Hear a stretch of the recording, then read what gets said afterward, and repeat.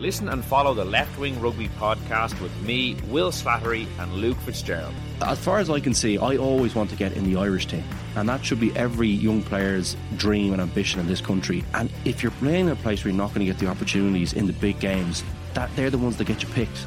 They are the ones, the Champions Cup games are the ones that get you picked. You need to be playing in a team and starting in a team for those games. It's as simple as that if you want to play in the Irish team. Every week on Apple, Spotify, or wherever you get your podcasts.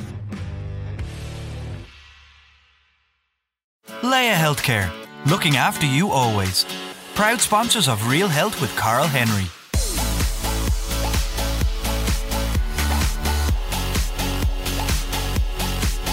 Hello and welcome to Real Health with me, Carl Henry, in association with Leia Healthcare. Folks, this week's topic is one I'm sure affects so many of our listeners. You might be eating well and exercising regularly, but do you still get afflicted and affected by the late night munchies? So many people do, especially over the course of the last 12 to 14 weeks or so. We're more stressed than ever before. And one of the easiest go-tos when it comes to stress is munching after you've had your dinner, before you go to bed, watching the news, watching a movie. It's a very common issue that people have. You'd be surprised how many people just do exactly that, reaching for their favorite crackers, crisps, biscuits, or whatever it is. And in today's episode, well, we thought we'd have a look at that and get tips and tools from an expert to give us some guidance. We're delighted to be joined yet again by consultant dietitian and founder of Dietetically Speaking, Maeve Hannon. She has appeared here before, and she's a brand new book out called Your No-Nonsense Guide to Eating Well, and she'll give us all the tips that we need. Maeve, welcome back to the show. How are you? I'm good, thanks. Thanks for having me on again. Not at all, delighted to have you. So as I ask everybody this because I'm really interested. How have you been over the course of the last couple of months? Changing times for everybody, and how have things changed for you? Yeah, I mean, it's definitely, there's been some challenges and uncertainty. In terms of kind of day-to-day, lifestyle, it's, everything has really just moved online like it has for so many people. But a lot of my work was online already. So there wasn't a massive change in that. I guess, some of the face-to-face work has moved more on telehealth onto the online space. But yeah, I mean, it's nice to see things starting to open up again and we're getting, bits of normality back. And do you think that people do munch more when they get stressed? They go for the kind of finger food that's generally chocolate or crisps or something like that. And when things are more stressful and you have a little bit more time in your hands, you pick more and you definitely eat more. Definitely. So, it can be different emotions for different people, but stress would be a really common trigger for eating in a way that feels more uncontrolled, or, for some people it's kind of full on binge eating where it's very uncontrolled, it's maybe very rapid, and people can feel extra guilty about that, which can actually feed the cycle. And then, restart where you feel like, I need to really pull back on my food. I need to be really strict with myself. And that's likely to trigger that type of eating again. So, I mean, that's the more extreme end of the scale.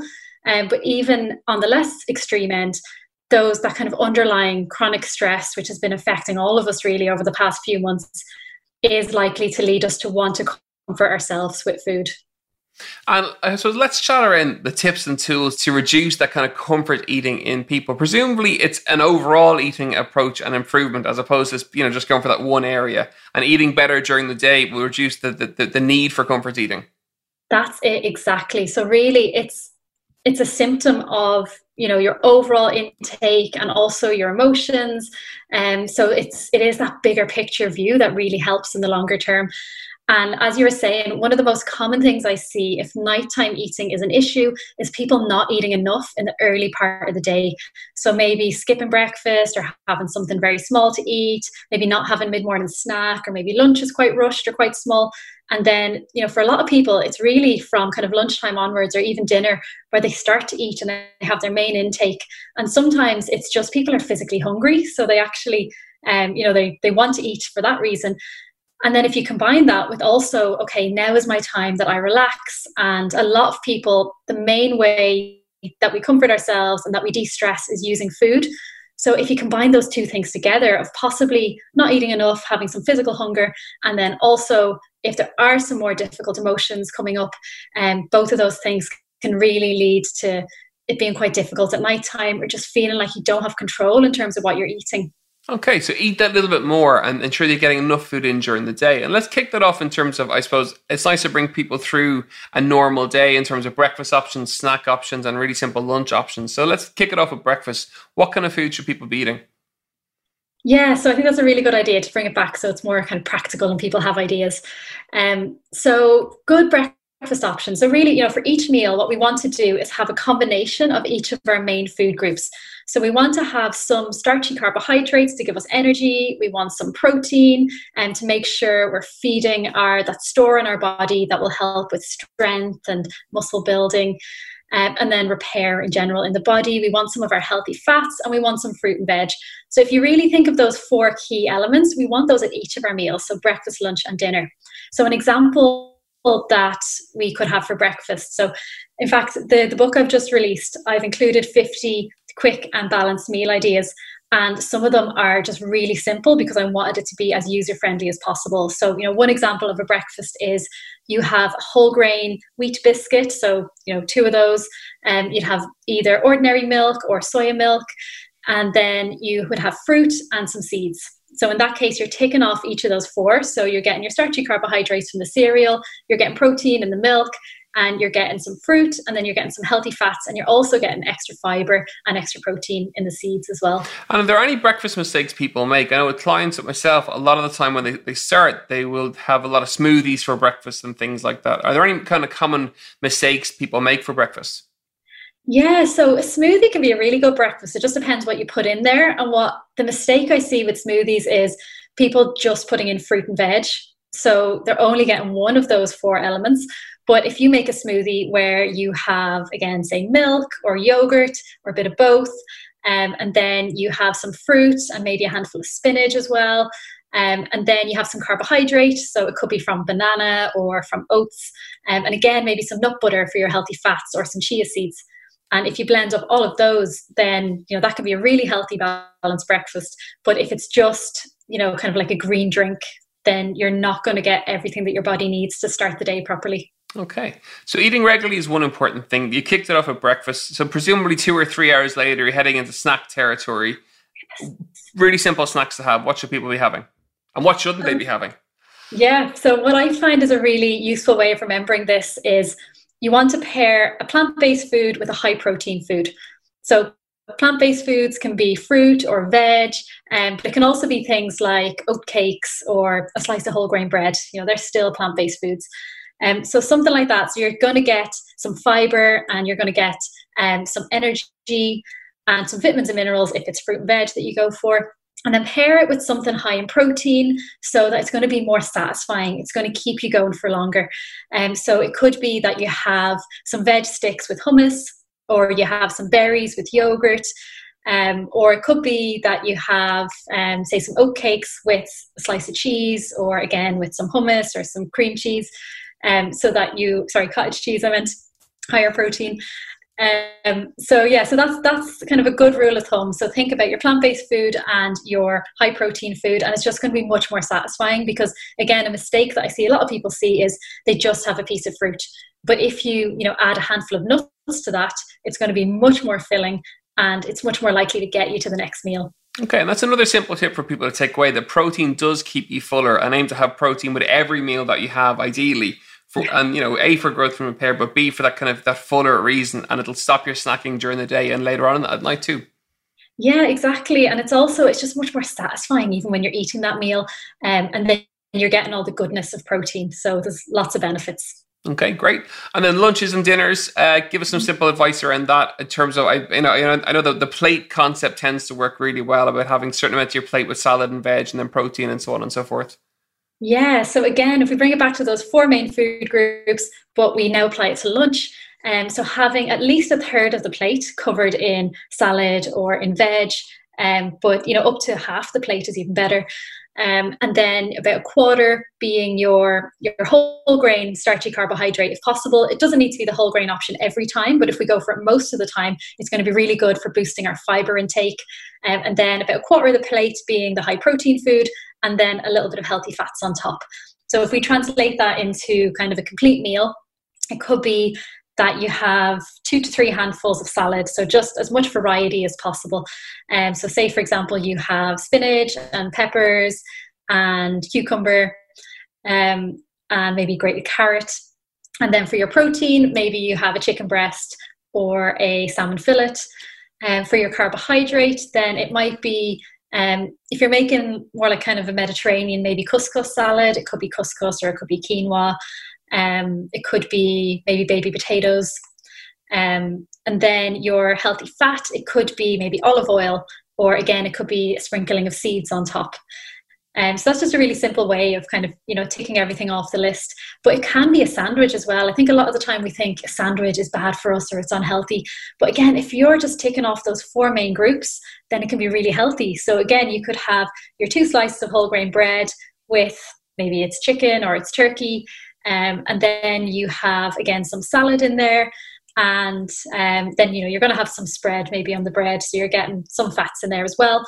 The only thing with that is it may be difficult to get enough fiber, so enough salad or enough veg, because if you think about the amount you would eat in a bowl of salad compared to what you can just fit into a sandwich, so basically having a piece of fruit with that can help to bulk up the amount of fiber that you're having. Okay, fantastic. And then, of course, snack mid-afternoon, and then dinner, a similar kind of approach in terms of your dinner, a third, and a third. Let's chat about fluid and how important fluid is, because I know even in terms of hydration, it's important, and making the right decisions and keeping you kind of feeling fuller. Having enough fluid is important as well. And it definitely leads to, if your fluid is poor, it definitely leads to increased snacking. Yeah, hydration is really important. As you're saying, studies show that even like 2% dehydration significantly decreases our concentration. So that impacts then our mood and just how well we're feeling in ourselves. So for most people, it's about 8 glasses of fluid a day we should be aiming for. So at least kind of around 2 litres, but that will depend. So, if you're a bigger build or if you're very active, if you're in hot weather, then you're going to need more fluid than that. So a good way of calculating it is, and again, this is kind of your minimum, you take your body weight in kilograms, multiply by 35, and that gives you an idea of how much fluid you should be drinking in the day. Now, again, that can vary, as I said, based on different factors. So really the best way of checking, am I actually having enough, is looking at the colour of your urine, and you want to be having pale straw, so light yellow coloured urine means that you're well hydrated. If it's darker than that, then that's really your body telling you, okay, it's time to drink a little bit more. You're listening to Real Health with me, Carl Henry, in association with Laya Healthcare. And in terms of practice and clients that you work with, talk us through some of the common mistakes that you see on a week-to-week basis that people are making in terms of food choices, or even some of the diets people are. I've seen loads of my friends doing it. They've lost weight over the course of the last 12 weeks. They've tried crash diets and lots of ridiculous diets. I've seen them, and I'm fascinated to get your opinion on what is around at the moment and the reason that they're not working. Yeah, God, there's so many that kind of come to mind. Some of the most common things I see, because often I don't see like the really extreme approaches that much in clinic or when I'm working with clients, it's more kind of misconceptions around food. So it's often demonizing carbohydrates in particular. So low carb diets are really popular, and they've just come back in so many different forms over the years. So if you think of, we had, the Atkins diet in the 80s, and then it came back again. And then like the paleo diet is like another form of low carb diet. The keto diet being a really popular one at the moment. And again, it's another form of low carb diet, which is extremely low carb. If you eat a banana on the keto diet, that can take you out of actually that ketosis. And so that's really, it's almost a carb-free diet. So that's one of the ones I see most commonly, but actually carbs are really important. They're the main fuel for our body. So if we aren't getting enough carbs, our body can make energy from different places, but carbs are the best source of energy. So it's, your brain and your muscles and your body can really function best when there's carbohydrates in your system. And then again, it's, where we get a good intake of whole grains from. And if you're cutting out carbs or you're really reducing them, you may not be getting enough whole grains, enough fruit, and even other foods that naturally contain carbs like dairy, but are still really nutritious. People can be limiting those kind of foods as well. So that's probably one of the most common ones I see. And sort of tied into that is this idea that sugar is toxic, that we absolutely can never eat sugar. And again, that's just not the case. Our body does actually run off sugar. Most of us eat too much sugar, but there's really, a completely sugar-free diet is just not healthy, because, we get sugar in fruit, and as I said, in dairy and whole grains, and even, having the occasional cake and biscuits and things like that. That's absolutely fine within an overall balanced diet. There's no one food that is going to make or break your diet. It's that bigger picture of what you're eating most of the time. I think that's really important, for people listening in who do snack a lot, who have the late night munchies. Don't try to cut everything out. There is place for chocolate or a biscuit or some crisps or whatever in a healthy, balanced diet, and eating well, which, ties in with the title of your book. There is, a place for everything within that. And eating well is balanced and moderated. Exactly. So, even when I talk about, okay, this is the way you put together lunch or a snack or, any meal, basically there's always a level of flexibility with that. And that's something that I really highlight in my book, that flexible approach to eating is so important, because part of eating well is your relationship with food. And, food has a really important role to play in, how we socialize, how we celebrate. And food, it can comfort us, it can make us feel better. And that in itself isn't a bad thing. It's when that's the only go-to and it feels out of control, or it starts to feel distressing, that's when it becomes a problem. And actually, it's a sign that we need more. We need more coping strategies. We need, possibly more hobbies, or we need more support. It's not a sign that, the food isn't really the problem. It's kind of a symptom of something else that's going on. Yeah, that was a question I was going to ask you in terms of emotional eating. So a lot of people will eat late at night for that reason. It's emotional. They may be upset, they're stressed, they're worried, they're sleep deprived, whatever that may be. And, what are the best ways to handle that? Or are there any kind of tips that you can give for people who do eat that way? Yeah, absolutely. So, one of the first things is really what we've already spoken about. So if you focus on getting a regular meal and snack routine and, having all those good nourishing foods in there, then that can take away the actual physical hunger element later on, which can make it much easier. And then the other side, as we're saying, is emotional. So this is something I do go through in my book, that there are 3 main types of hunger to think about. So physical, as we've said, when you haven't eaten in a while, that kind of hunger, it comes on slowly. And, you'll know that feeling of just, you're feeling low in energy and your tummy's grumbling. And then another type of hunger is taste hunger. So that's one we haven't mentioned yet. And that's really that you just crave a certain specific taste. And it could be that, you really just want a little bit of something sweet or something crunchy or salty or fruity.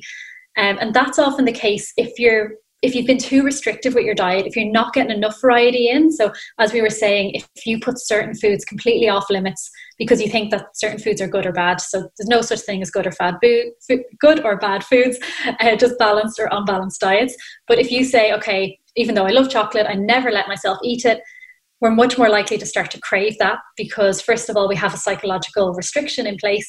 And it's almost like, if you think, okay, try not to think about a giraffe, you'll just automatically be thinking about a giraffe. It's just, it's how we work. But also you can just miss the taste of something. But with that type of hunger, what you'll notice is a small amount will be satisfying. So if you really want something sweet and you have, a few squares of chocolate, you eat it mindfully, you enjoy it, that's satisfying, and then you can move on with the rest of your day.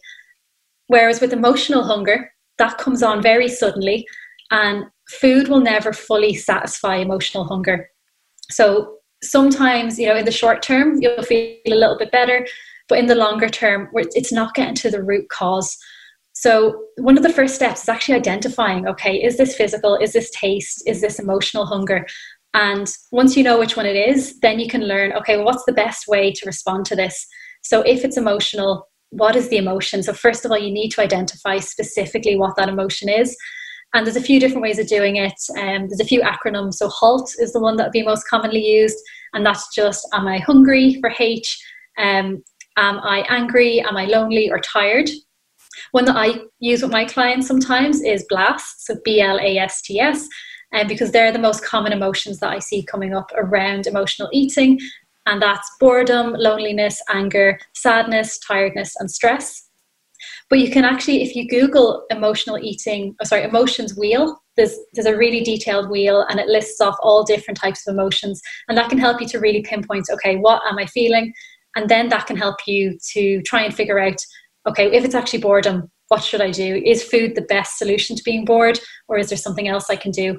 It can be quite difficult to do that in the moment if you're sort of caught up in it, and especially if it's actually binge eating that's happening. But even if you can reflect on it afterwards and sort of plan for the future, okay, this is what happened. Try not to be too judgmental with yourself. And if that's to happen again, what are my options?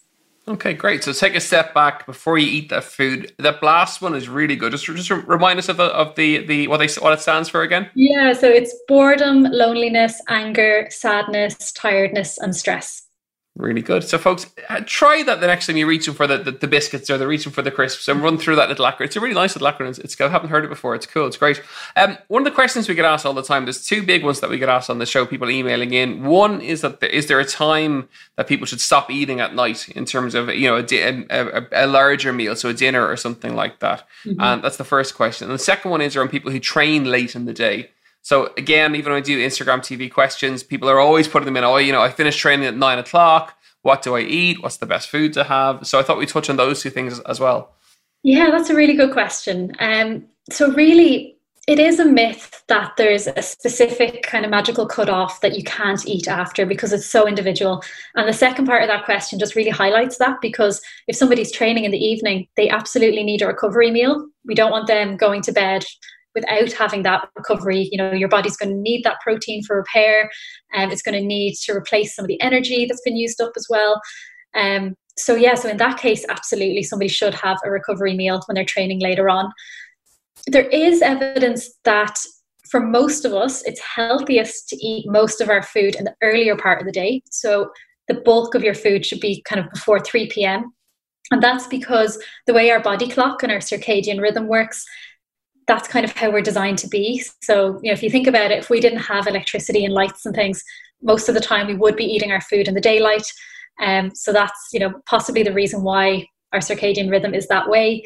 So there's some evidence that if we are eating most of our food earlier on, it's kind of better in terms of our overall health and our sleep and our risks of certain diseases. But that's kind of the top level. So really what's most important is what you're eating in the day, your relationship with food, and then, for some people adding in that extra level of, okay, I'll try eat most of my food before 3 p.m. But that doesn't mean no food after 3 p.m. at all. It just means you're having a good nourishing breakfast, lunch, you're having a mid-morning and a mid-afternoon snack. So that's, 2 meals and 2 snacks you're already having before 3 p.m. if you're eating in the way that we talked about earlier. So I guess, the way a lot of us eat in Ireland is the opposite way around, where we eat very little and then we would, eat quite a big dinner and then possibly the snacking into the evening.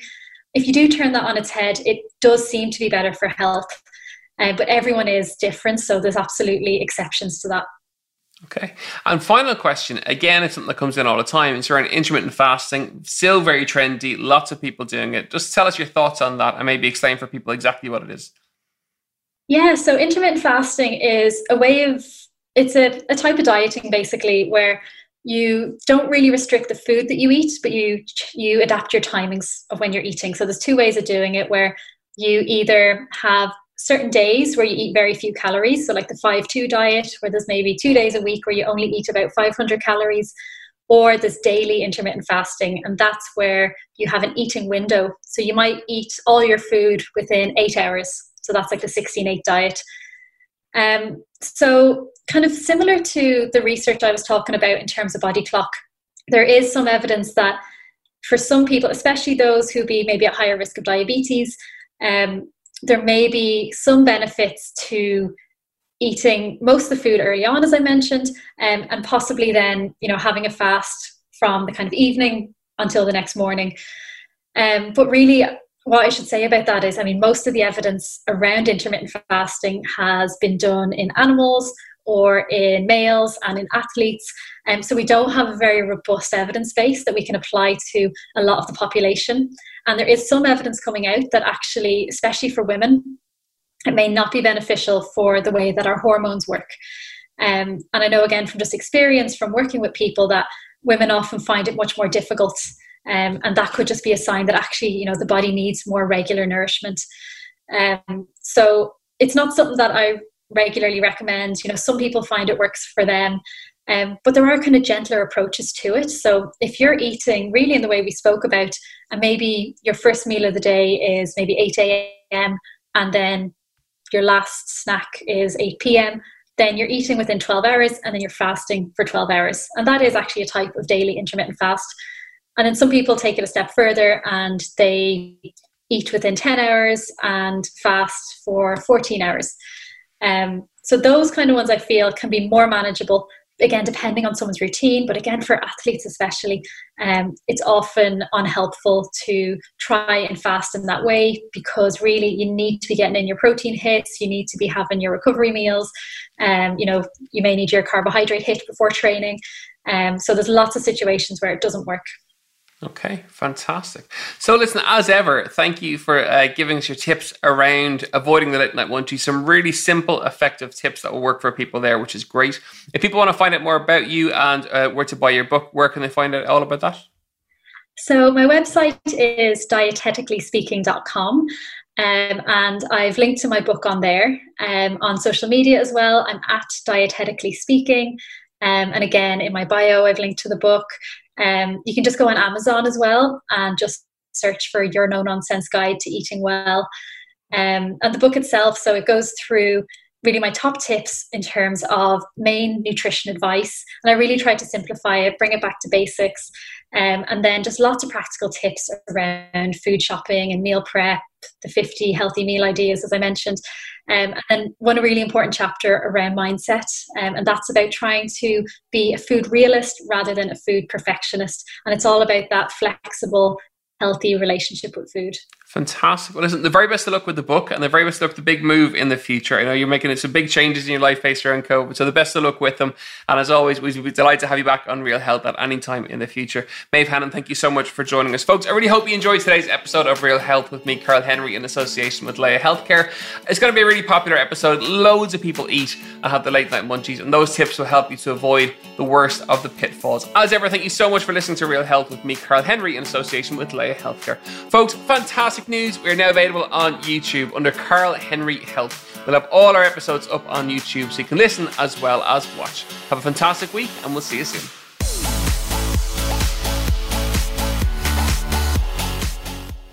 Laya Healthcare, looking after you always. Proud sponsors of Real Health with Karl Henry.